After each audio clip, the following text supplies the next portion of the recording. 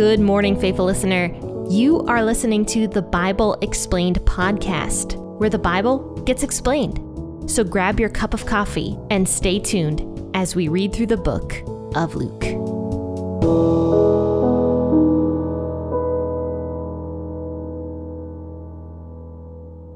Howdy and good morning, faithful listener. My name is Jen here. I am the host of the Bible Explained podcast. And if you weren't able to gather from the title of this podcast what this podcast talks about, we talk about the Bible. So let's go ahead and read Luke chapter 20, verses 19 through 40. Because on Tuesdays and Thursdays, I go through the New Testament, and then Mondays, Wednesdays, and Fridays, I go through the Old Testament. So let's read Luke 20, 19 through 40 today. Feel free to grab your Bible and your cup of coffee or your cup of tea. Let me know what kind of tea you're drinking this morning. Contact me. I'm going to start putting my email, my business email, in the bio of every podcast episode so you guys can feel like you have more connection with me, because usually I just ask you guys to go over to my website and contact me there, but that's a little bit more difficult to navigate through. And I'm going to be honest, on Facebook, it takes me a few days to see your messages. I see them eventually, but I'm not on Facebook as much as honestly I probably should be, considering the fact that I own a business. Yeah. But anyway, I'm going to start putting my email down below. So if you want to contact me, you can absolutely feel free. And that goes straight to my business inbox. So I will personally see that. But once again, let's read it. Luke 20, 19 through 40 today. I'll be reading out of the WEB, but feel free to grab the version you prefer to read out of. And also grab that cup of coffee or that cup of tea. And let's jump in together. The chief priests and the scribes sought to lay hands on him that very hour, but they feared the people, for they knew he had spoken this parable against them.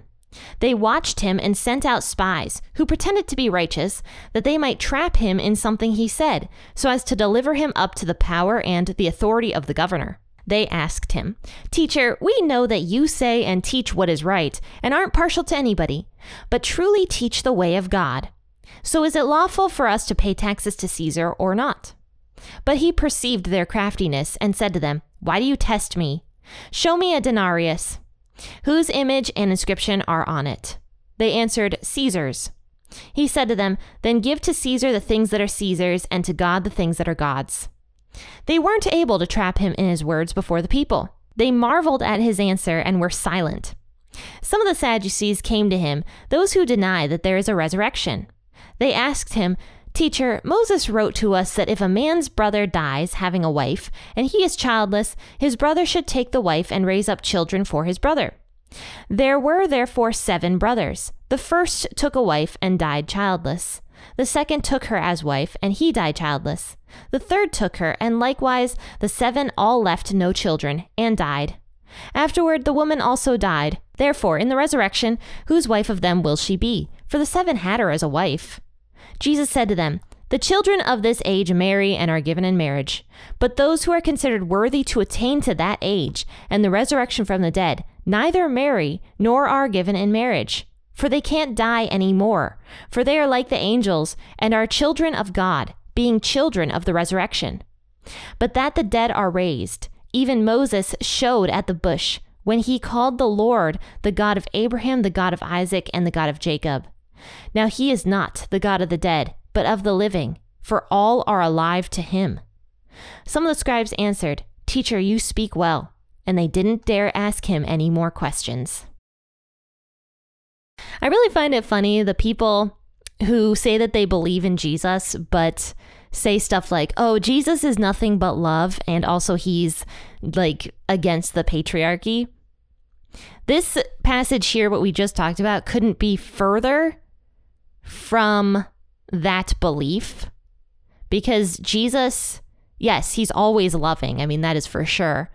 But he's not loving in the definition of what the world thinks love is at this moment.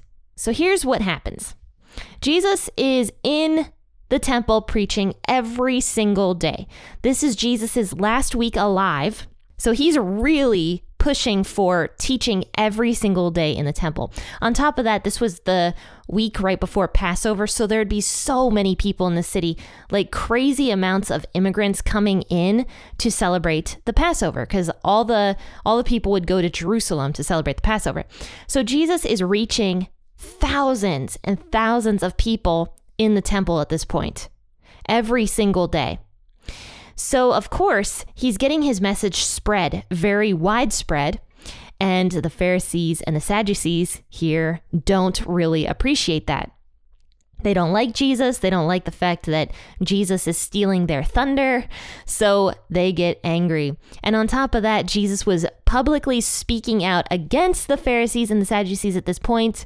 We just talked about that on Thursday, where Jesus said this parable that was specifically against the Pharisees and the Sadducees. So anyway, these chief priests, scribes, and Pharisees and Sadducees are trying to trap Jesus with his words. Because Jesus right now is in the public eye. So what a better time. I mean, there is no better time for them to try to trap Jesus in his words so that many people could hear Jesus say something potentially stupid. This is the thought process that these Pharisees and Sadducees are going through. They're like, yeah, we're going to trap Jesus in his words because we're going to make the crowds realize how terrible Jesus is or whatever. They sent out spies to pretend that they are righteous to try to trap Jesus in his words. And not only would this make the crowds dislike Jesus, this would also potentially help them make a case against Jesus so that they could throw him into prison, or what they hoped, they could eventually kill him through his words. So it says here, they watched him and sent out spies who pretended to be righteous that they might trap him in something he said so as to deliver him up to the power and the authority of the governor. And the governor was a mean guy, by the way. The governor was a Roman, and we'll talk more about him in a while, Pontius Pilate. And he was not known for being a nice guy, and he kind of just would kill people, like Jewish people, just because he wanted to. Like, there's a story that Jesus was talking about with his disciples that we already previously discussed a few months ago, where the governor just they didn't have guns back then, but gunned down a bunch of people just going to the temple to do their sacrifices. And the governor just went in and just killed a bunch of people just for no reason.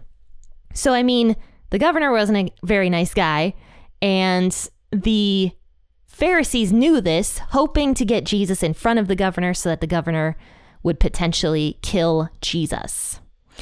So here's what happens. They go up to Jesus, these spies, these Pharisee spies, and they say, "Teacher, we know that you say and teach what is right and aren't partial to anyone, but truly teach the way of God."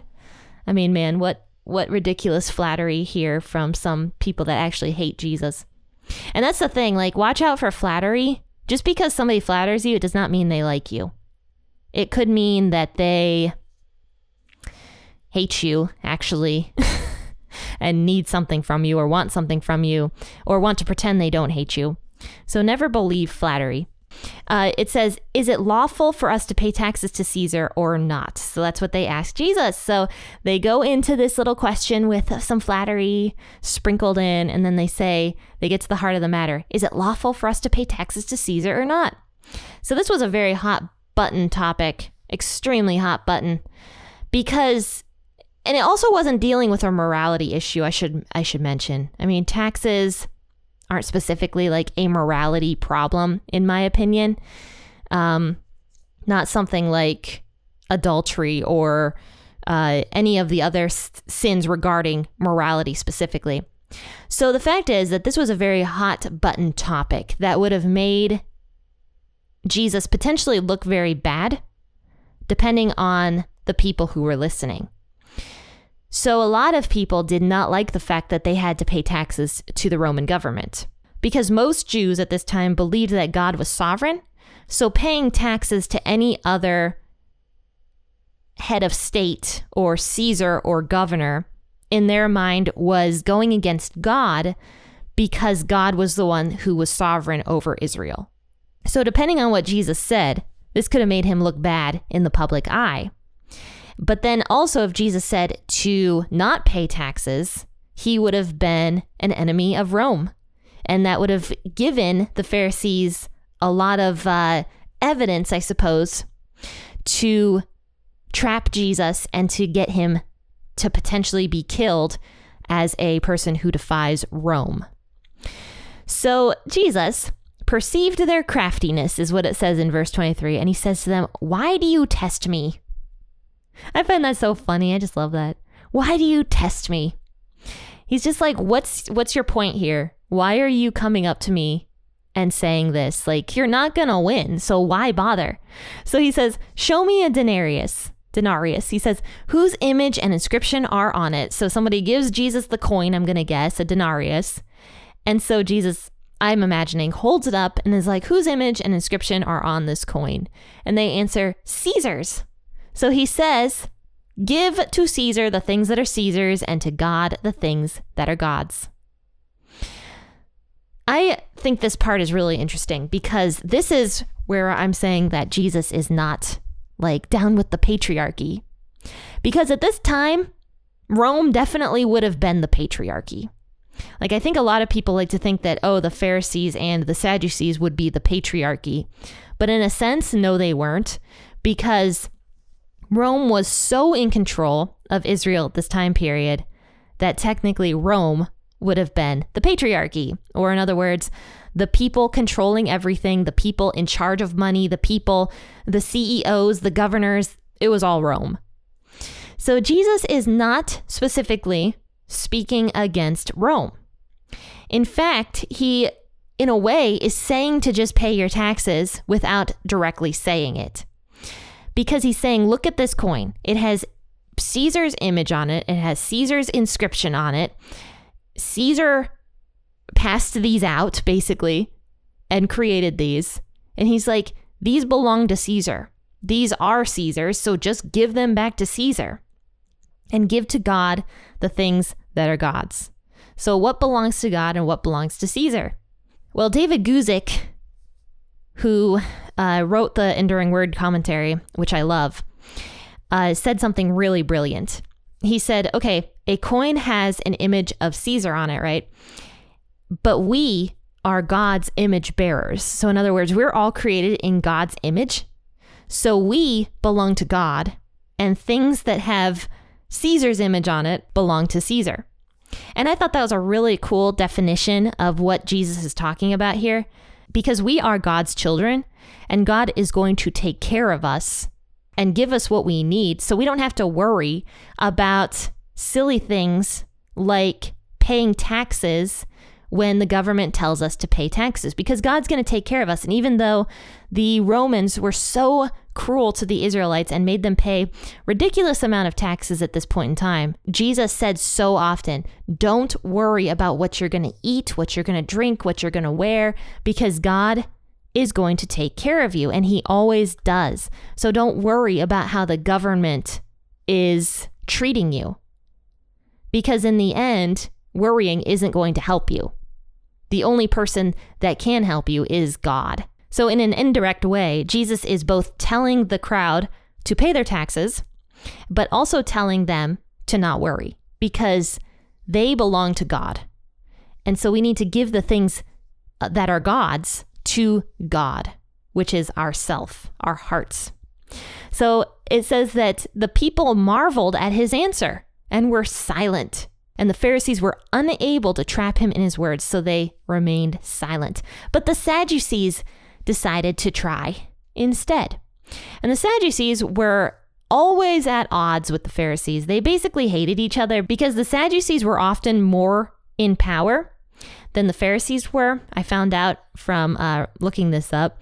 So the Sadducees were very influential Israeli men who regularly had high priests that were Sadducees and took control of much of the church, or rather the temple, and the Sanhedrin at that time. And Sanhedrin were basically lawyers.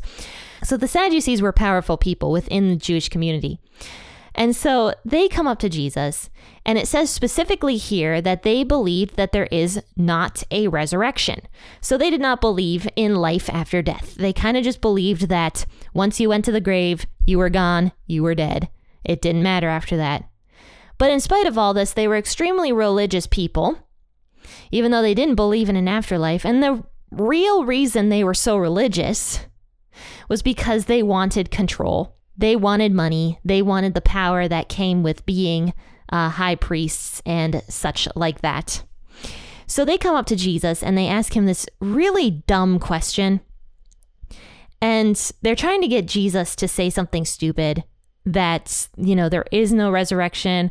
They're giving him like a really dumb scenario. And people often do this. They try to come up with these really stupid scenarios to Christians that make literally no sense, A, and B, try to trap the Christian in some sort of like weird thought cycle. But Jesus literally breaks right out of that. And he's just like, your question is dumb. He doesn't specifically say that, but I can just imagine the look on Jesus's face right here. He's probably just like, what in the world? So the Sadducees come up to him who deny there is a resurrection. And they ask him, "Teacher, Moses wrote to us that if a man's brother dies having a wife and is childless, the brother should take the wife and raise up children for his brother. So now there was therefore 7 brothers. The first took a wife, died childless. Second took her his wife, he died childless. The third took her, and likewise all 7 left her no children and died. Then afterward the woman also died. And therefore in the resurrection, whose wife of them will she be? For the 7 had her as a wife." So they're trying to trip up Jesus with this stupid thought process about this woman with the 7 husbands, not realizing that there is no marriage in the afterlife, right? Also believing that there is no afterlife, and kind of just saying that everything on earth is moot, like nihilists almost, is kind of what this sounds like to me. I don't know exactly what they're trying to do here. I know we covered this before, and I probably could have given you a better answer in one of the ones I covered before. But for today's episode, I'm just going to continue to move forward with what Jesus's response is, because I'm already running out of time for this episode, and I don't want to keep you all day. Okay, so Jesus says to them, "The children of this age marry and are given in marriage." So in other words, here on earth, people marry and they're given in marriage. And he says, "But those who gain resurrection," in other words, those who go to the afterlife, those who believe in Jesus, "neither marry nor are given in marriage." And here's why. Jesus says specifically why people aren't married in the afterlife. They can't die anymore. So if people can't die in the afterlife and that they are just perpetually alive forever, why would they need to get married? Because they don't need to procreate. They don't need to have children. And we know that angels don't have children besides the fallen angels who came down to earth many years ago before the flood. I'm not going to go into that again.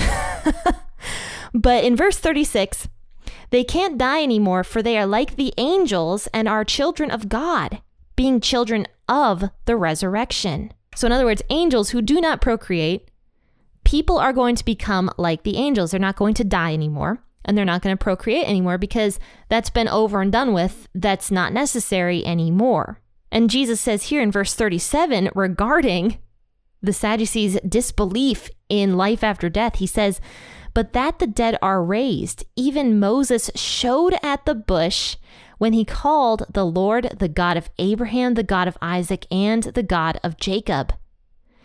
Now he is not the God of the dead, but the living, for all are alive to him." This part is fascinating to me, and I never picked up on this before, that all people are alive to God, in a sense. All people who chose to believe in Jesus and gained salvation and the resurrection, or rather afterlife, all of God's children are alive to him, because either we are alive here on earth or we are alive in the afterlife. And that gives me a bit of comfort as somebody who has lost people that are close to me that I know that they were saved. It's just a very interesting thought that, and I guess I knew this, but I never really thought of it. They are alive right now. Like the people who I used to know, like my grandma and one of my friends growing up who died, and I know that they were Christians, they are alive right now. They're just alive in a different area that I'm not a part of. And I find that so fascinating. And Jesus specifically says that the resurrection is real through the first 5 books of the Bible. Exodus 3 verse 6 is what Jesus says. Because guess what? The Sadducees did not believe in any other books of the Bible besides the first 5. That's another thing about the Sadducees. So Jesus gives them an answer regarding the afterlife from the first 5 books of the Bible. So Jesus always had a great answer for everybody. And he always bent down to where the people were at that time. So in other words, Sadducees only believed in the first 5 books. So Jesus gave them an answer out of the first 5 books. He basically quotes something from Exodus 3 verse 6, which is the second book of the Bible. And we already covered this on the podcast. But God says to Moses at the burning bush, he says, I am the God of your father, the God of Abraham, the God of Isaac, and the God of Jacob. So why would God say he is the God of Abraham, Isaac, and Jacob if Abraham, Isaac, and Jacob at that point in time were already dead? Because they were, technically. They were already dead, but God says he is the God of Abraham, Isaac, and Jacob. So Jesus is proving the afterlife exists in the first 5 books of the Bible for the Sanhedrin. And he's saying look, God claims that he is the God of these patriarchs. So of course they're still alive. They're alive. And then Jesus ends this by saying, God is not the God of the dead, but of the living, for all are alive to him. Because those who are spiritually dead, in other words, the people that are sent to hell, they are spiritually dead, and God is not their God, because those people chose to make sure that God would not be their God. Now, does God reign supreme over those people? Absolutely. God is always going to be God. But the people who chose to remain in spiritual darkness, who chose to make sure not to make Yahweh God their God, they are spiritually dead. They are not alive.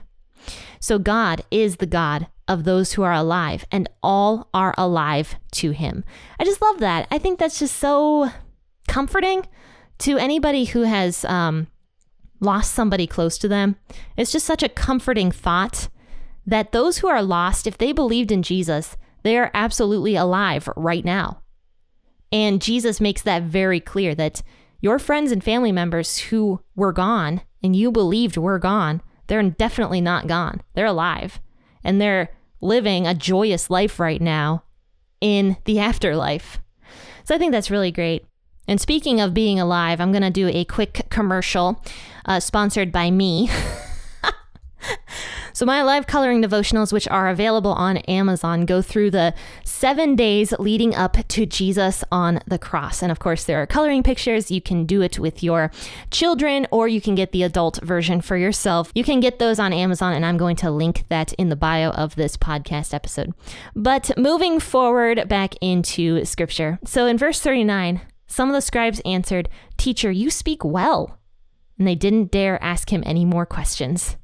So some of the scribes were marveling over Jesus's response to these Pharisees and Sadducees. And I don't know if any of these Sadducees or Pharisees thought about what Jesus said and started believing in him. It's possible, but we aren't given that answer. But this just proves so many things. This proves that there is an afterlife. It proves that there are angels, because Jesus talks about angels right here in verse 36. But this also proves that Jesus was not this political person who was down with the government or anything like that. Rather, he was just focused on the things of God. And because we imitate Jesus, we should also be focused on what pleases God. Alrighty, guys. Well, this podcast went kind of late. It's a little long. So I'm going to just let you guys go and just finish off by saying happy listening and God bless.